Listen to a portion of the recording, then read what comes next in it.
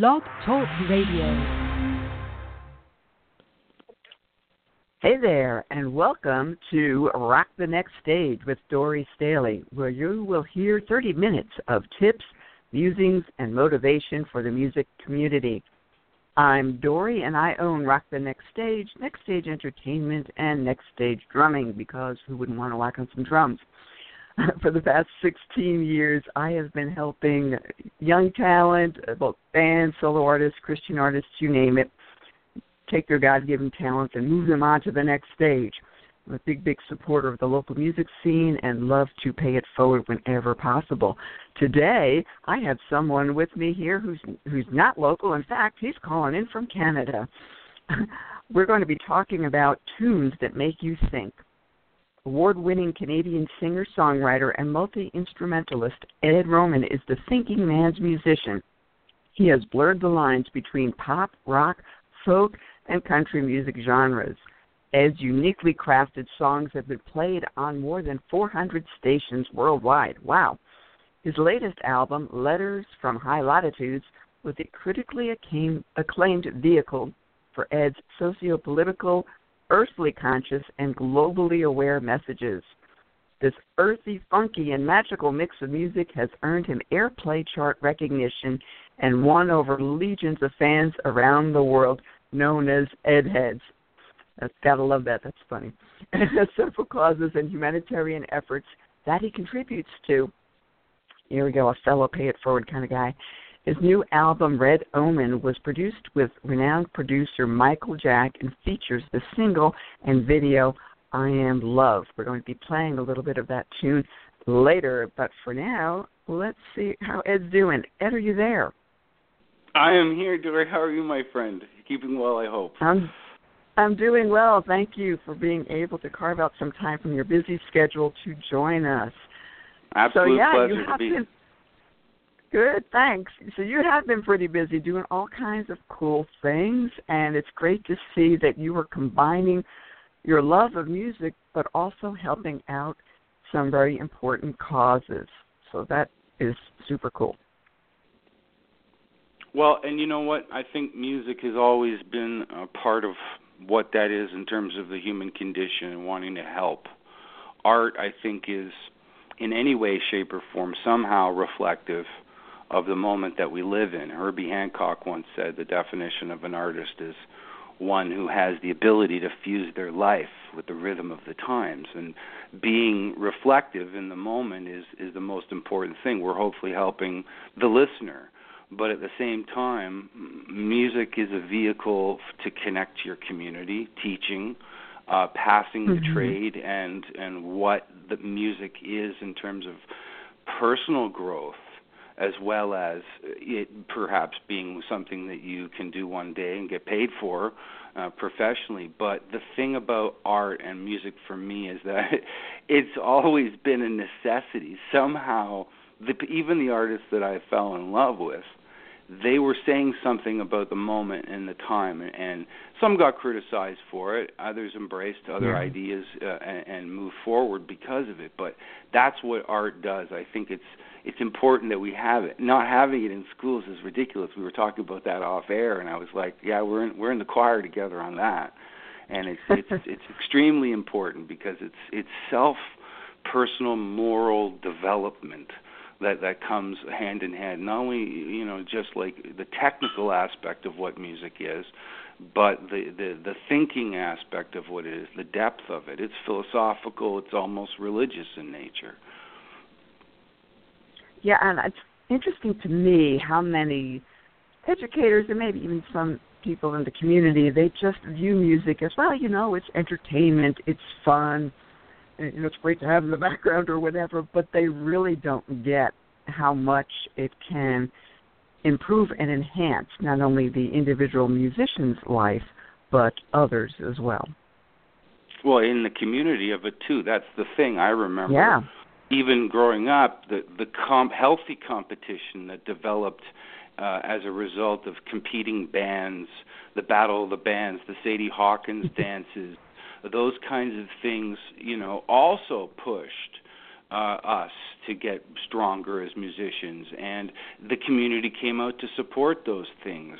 And that's healthy too. Even in other parts of the world that I've been lucky enough to travel to, like Jamaica is one of those places where it's like, oh, the Skyliner Marching Band is practicing in the alley next to us, and it's going on for 4 hours, people playing drums, trumpets, everything that you can possibly think of. But what's amazing about it is not just this regimented conductor orchestra practice that's going on. That's a completely different thing. There's also this, we're bringing kids in the community together to be a part of something. We'll go out and play gigs every once in a while, and at the same time, it's more important that they get together to do this together. And even playing in a band, you know as well as I do, Dori, that camaraderie that exists in a 4, 5, 10, 12, 18, 20, 80-piece orchestra, when you're living and breathing as an organism like that, there's something really special and kinetic about it all. Yeah, for sure. And it's funny you should mention Battle of the Bands. Since I've worked with so many young artists, that's one of the things that I used to do. Not only putting them together in different shows where they can perform and make money, and they did pretty well, but I groomed them for a Battle of the Bands or any sort of competition. We try to get them into them at the end of the year. And I would tell them, hey, this is great training ground. I always selected really good judges who can give them good feedback because they were hearing my feedback all year long, and so now they can hear somebody else. And it helped them not only grow as musicians, but I always encourage them to support the other bands on the bill, no matter where you're playing, whether it's a competition or not. Find at least one nice thing to say, and you never know what kind of collaborations can come from that and where it will lead. And it's funny, many years later, I see guys that were with some of these early teen bands, now they're older, and they've combined forces, and they're in yet another band. And they're still doing their thing, so there you go. Well, and as you say, other people then are exposed to other bands. Like, okay, so the 50 people or 25 people that would come to support one will all of a sudden now see another act from that location area and then hear the music and may get into it. And that's the thing about those moments. Like, even in the past, look at somebody like John Hammond, who brought together what the Mariposa Folk Festival offered in so many different ways. And I think it was Mariposa. Was it Mariposa? What was the big one? Hendrix, Mamas and the Papas, Hugh Masekela. There was this huge variety. Count Basie Orchestra was on the same stage. Wow. All of that meant that you weren't just going to see Hendrix. Well, you're going to see this whole variety of stuff over the course of that period of time. And the exposure then creates it removes that homogeneous aspect to what pop culture is. It has then many levels and depths. So some person might be into Basie, but they're also listening to Hendrix. Some people might be listening to the Mamas and Papas, but they're also checking out, Hugh Masekela. So all of that is like, I think, exposure, and artists tend to do that. They're always kind of pushing themselves into these areas where they're experiencing new things and trying to write about it and feel it out in whatever way, whether it be melodic or be word-based. That's the interesting, path and or struggle that we're always going through, is that pursuit of that new thing in some way. Not to be contrived about it, but it's funny, as I've gone through the writing experience over so many years in my life, I've released myself from the idea of worrying too much about forcing the path. What I've noticed is that if I listen to myself and my conscience and the things that are going around me, all of a sudden I start getting pulled through the writing process. It's like an improv solo. When you're supporting an artist that's soloing, there's so many things that are going on. You're thinking about the chord changes, but at the same time, you're listening to what's going on to support that in a storybook kind of way that lays out the tapestry for all of the fringes of what that solo represents. And writing is very much the same way. If you listen and you start to not listen like I'm speaking aloud and that's what I'm writing, listening to different levels of your thinking, all of a sudden, it, as I say, pulls you through. And then at the end of it, that journey that you've taken is actually more important than the end result of the song being written. But the important thing is the song gets written, right? Right. And that's a really interesting point and a great tip, both in music and in life. Sometimes you really just have to sit back and listen. I know as a percussionist, I do that all the time because I might hear something different than, say, another percussionist that I feel needs to be put into the tune. So I'll kind of, especially if we're during practice or whatever, you play in the band and all, and I'll sit back and I'll listen to see, okay, what kind of flavor am I going to add to this? What do I think it needs? And I don't jump in right away, and if they're playing a cover tune or something like that, I won't play it exactly like it's on the the CD or whatever. Well, and that's such a beautiful statement, Dori. It has such gravity because that's the thing. I think instinctually musicians that are attuned to and connected to their instrument, they've released themselves from worrying too much about it, and the listening process is what accentuates that what needs to be their moment. That's why, like you mentioned, covers are like, well, I'm not just going to play it the same way. So I like that when the interpretation changes because the emotional quality of what's there charges the artist with a different feeling. It's like even when I'm recording with other musicians and they're playing something on a track, I don't want to tell them what to play, and I'm in charging those people with, hey, look, you're good enough at what you do. You'll hear what needs to happen, and 9 times out of 10, it's exactly what needs to be there.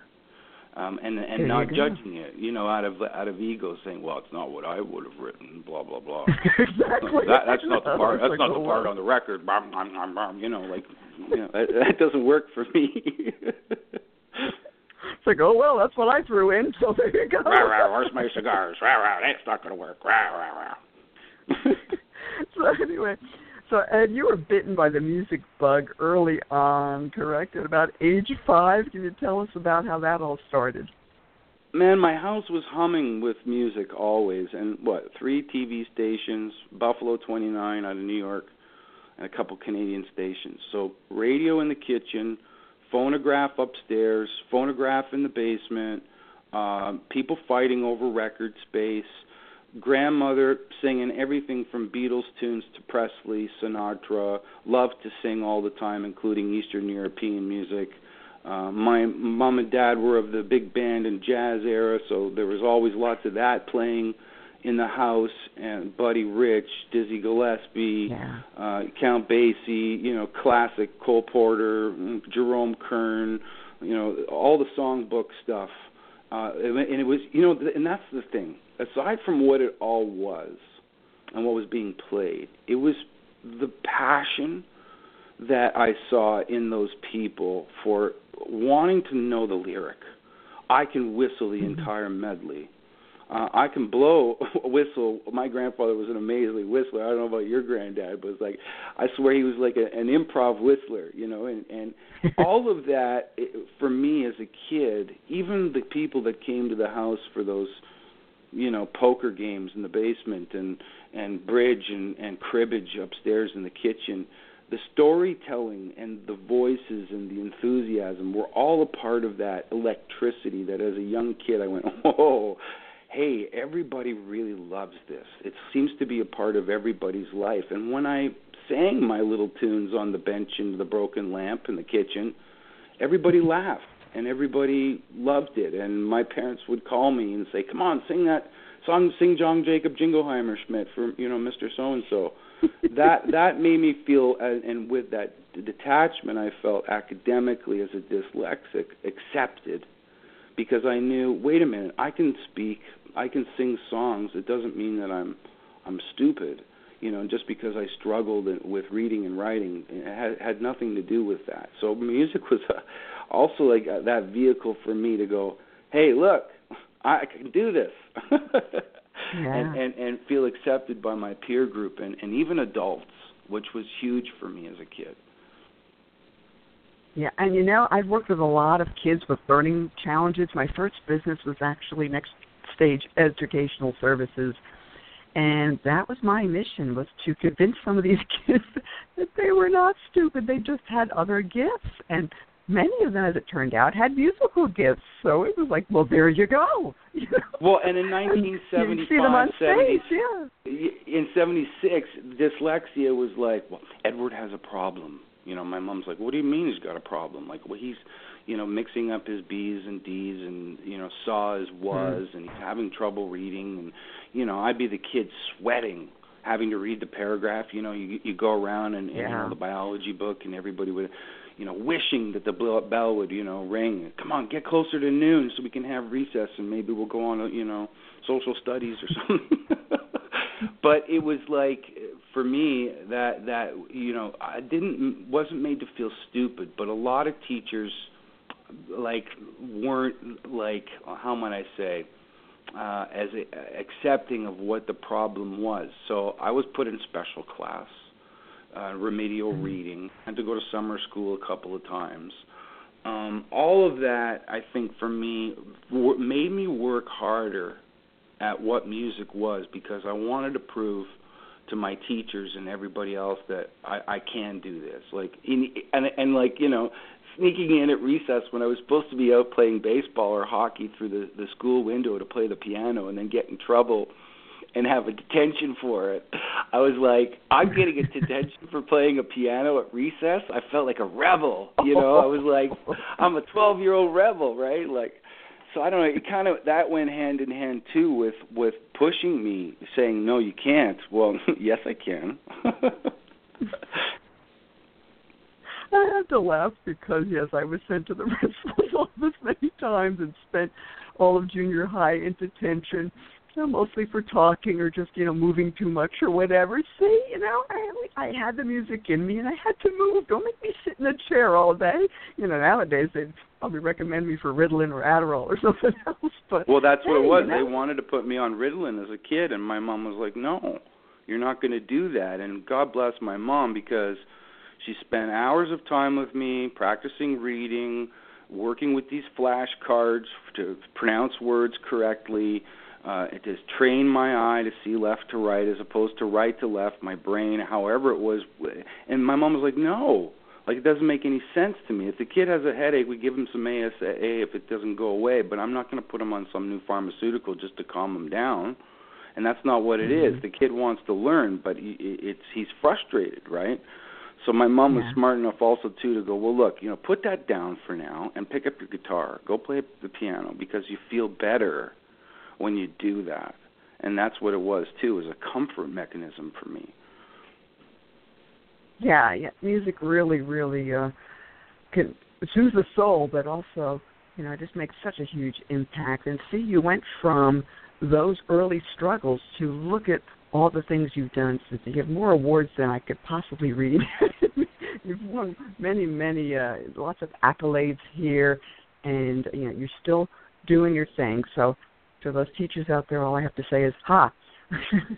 and you also have a huge following. I love the whole fact that you've got lots of people who are following you and your ed heads, as you call them, but also that you're using your music to give back. So can you tell us a bit about how you're doing that? You said you went to Jamaica and raised awareness, did some other things there, right?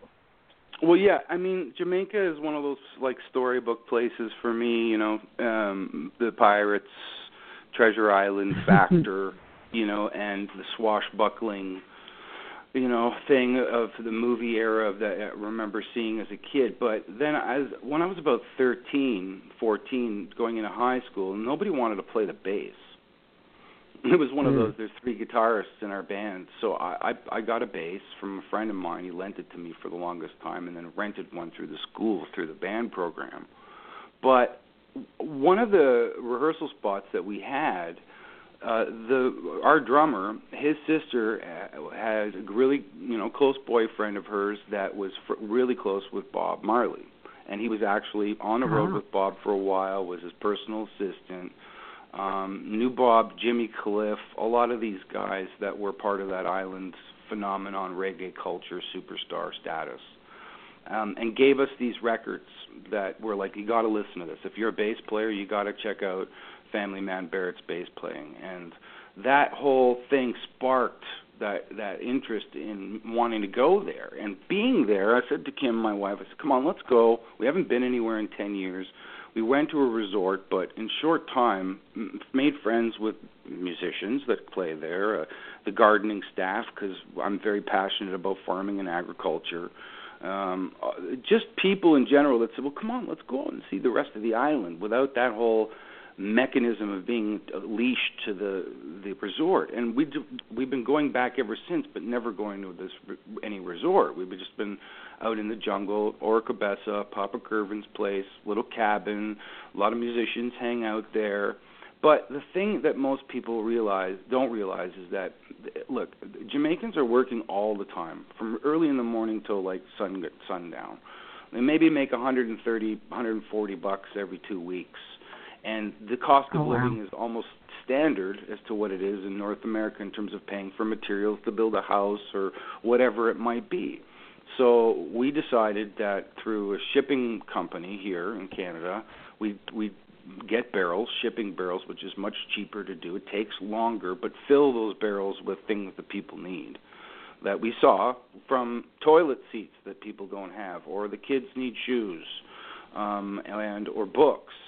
For writing in, pencils, paper, all the things that sometimes we take for granted.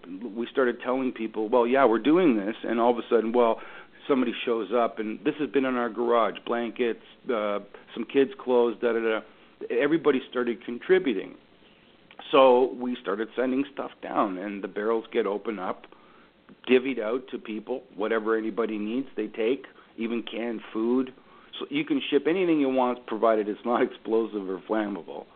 So, there's been a lot of used electronics sitting around that nobody uses. They work still, but they don't have that there. They want a DVD player. No problem. It's been sitting in a box in the basement. Nobody uses it because nobody watches them anymore. It's DirecTV now or whatever it is. All of that kind of stuff, we wanted to give back in some way because the culture itself gives so much to us.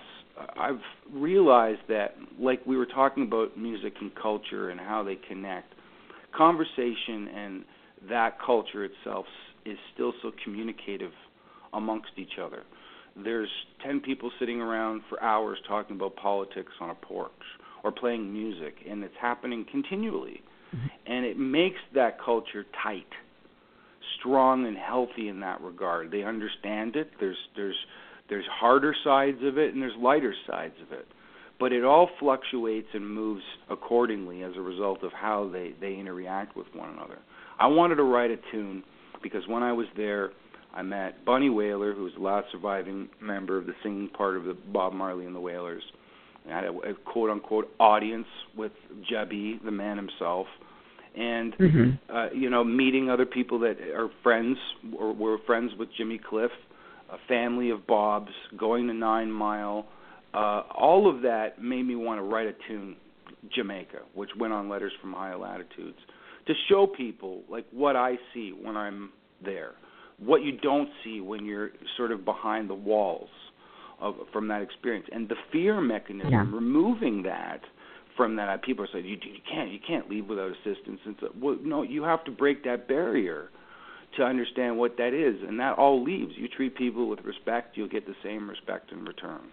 And there's places you shouldn't go late at night because you just shouldn't. There's places in Toronto you shouldn't go late at night. There's places in New York you shouldn't go late at night.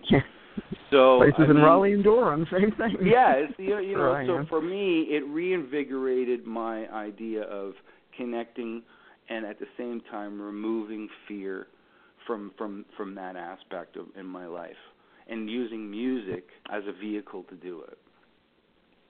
Awesome. Well, Ed, when I checked out your new tune, I Am Love, and I watched the video, first of all, I had to say, wait a second, he's playing all the instruments. So that was pretty funny. But that's exactly what I heard. I said, we got a little bit of a reggae vibe going on there. And, of course, the percussionist in me was adding all kinds of little percussion doodads and things in my head. But it was a very, very catchy tune, number one. But I loved the lyrics. I mean, Be a Messenger. I mean, it's very, very powerful, and I think it's very uplifting, and it's very important. And I'm going to cue that up now, and then I'm going to ask you some questions about it. So, folks, sit back, grab a tasty beverage, and listen to Ed Roman's tune, I Am Love.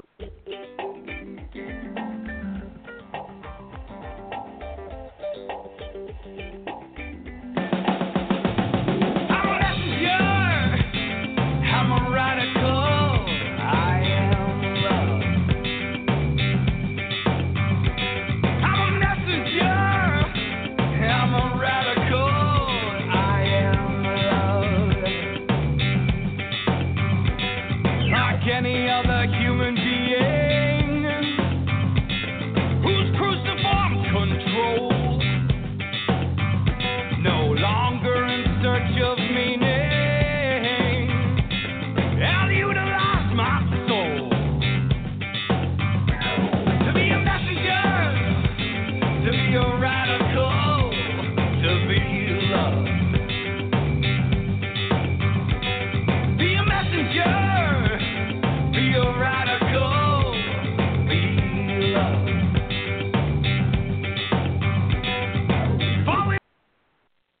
Cool.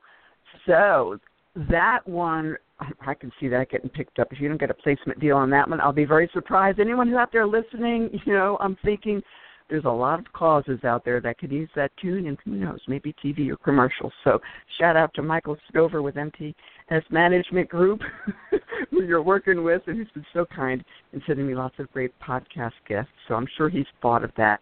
But, yeah, I mean, it has a lot of potential, number one. It's a great message, and, it encourages people to really think about how we're all connected, number one, how we can be messengers, and, how we can reach out. So would you like to speak any more on that?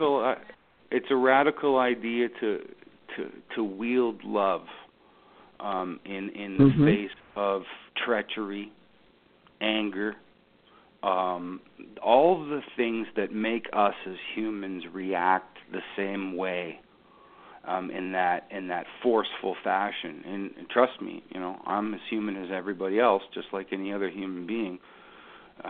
We all have to face it at some point, but how is it that we choose to react that makes the difference? Yeah. And more so even in the drastic scenarios of the things that we see happening today. And the other thing is that, there's a lyric in there that says falling from the matrix is what can set you free. You and I think, have spent enough time at a different point in the 20th century when we didn't have all of this technology, let's say. And as a person, as an entertainer, an artist, just like yourself, spend an incredible amount of time doing what I do at a necessity online, talking to people, talking about shows, where I'm playing, who I'm talking to. All of that is so important, but at the same time, I'm still in the pantheon. I still consider myself an animal in some ways, and how I live in my environment and react in my environment, my living organic environment, is so important to me. It helps me understand not only that separation that needs to be there, but again, recalibrates me as far as emotionally how I feel. Because if I can spend 5 minutes in talking to a bird, that flew into my window, and have this moment nurturing back to health, or planting vegetables in my garden and reaping its rewards as I nurture it through the year, that to me sort of accentuates my existence. That song, and what love is, what does it mean to be loved? We give each other Christmas presents every year and Valentine's cards, but those random acts of love that come out of nowhere, that are unanticipated, that all of a sudden seem like magic, they're the simple, small things that keep us going. That empathy button that's still there, going, I want to do this just 'cause. And as I say, it's radical to do that, but that's what the message is. The message should always somehow be that, no matter how hard things are. Exactly, and there's a lot of people out there now. You see lots of rants on Facebook and everywhere else where, people are complaining about one thing or the other, and they don't like this or that. and they're saying, it shouldn't be that way. And I want to know, well, what are you going to do about it? Well, what that's are you it. going How to do you react to make a difference? Exactly. Yeah, the tune says, well, what you doing now? It's at one point in the tune I yell out, and that's the thing. I think that negativity. You know what a PK manifestation is? Psychokinetic manifestation. They're basically spiritual kinetic manifestations that people themselves create through negative energy that end up becoming a living spiritual organism. And they can be seen by spiritual mediums in houses, and they know who's created them out of depression, anger.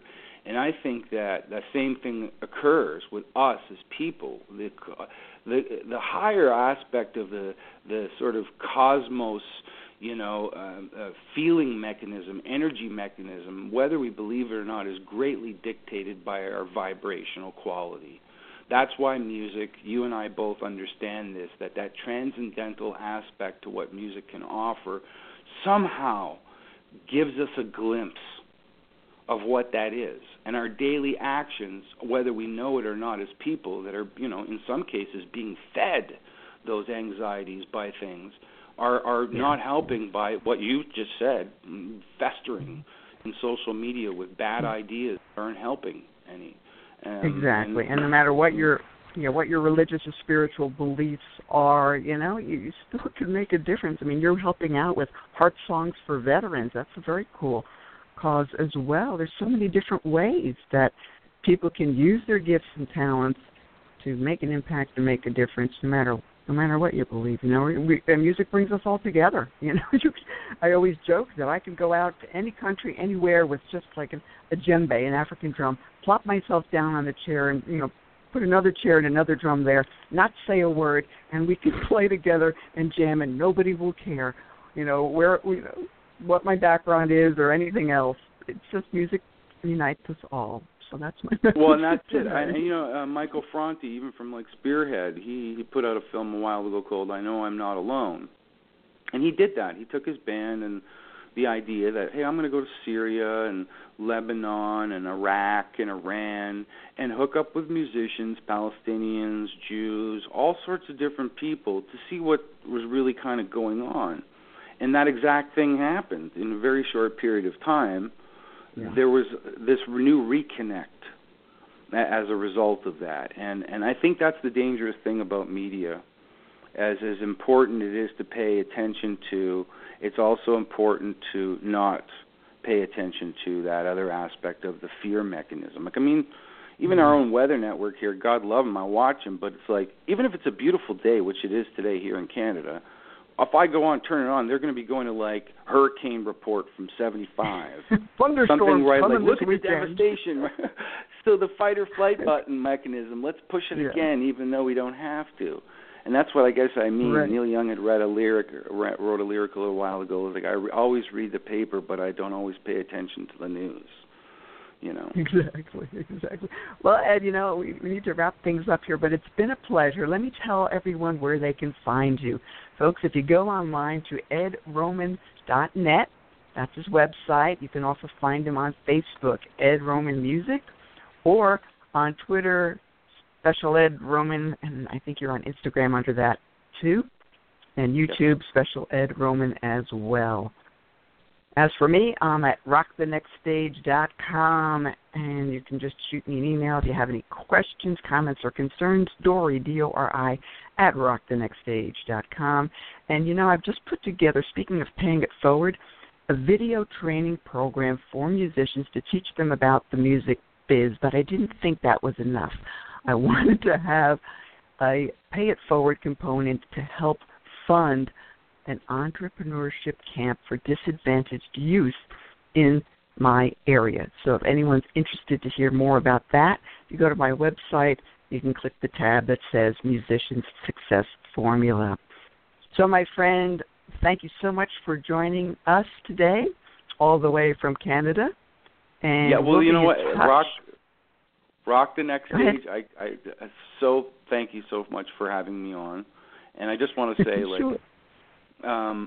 You're vanguard, because The reality of it is shows like this and talking about the art form is just as important, because hopefully we're turning some people on to some ideas more than just what the song is, but why we love what we love.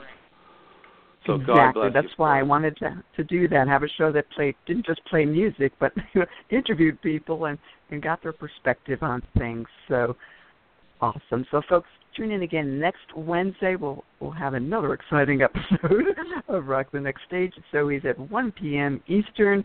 Hope to see you back here real soon. I'm going to close us out with your tune, Ed. Until next time, keep on rocking. This is I Am You too. Love. Bang a drum, bang a drum, bang a drum. That's right. Definitely. You, my friend. Yeah. All righty.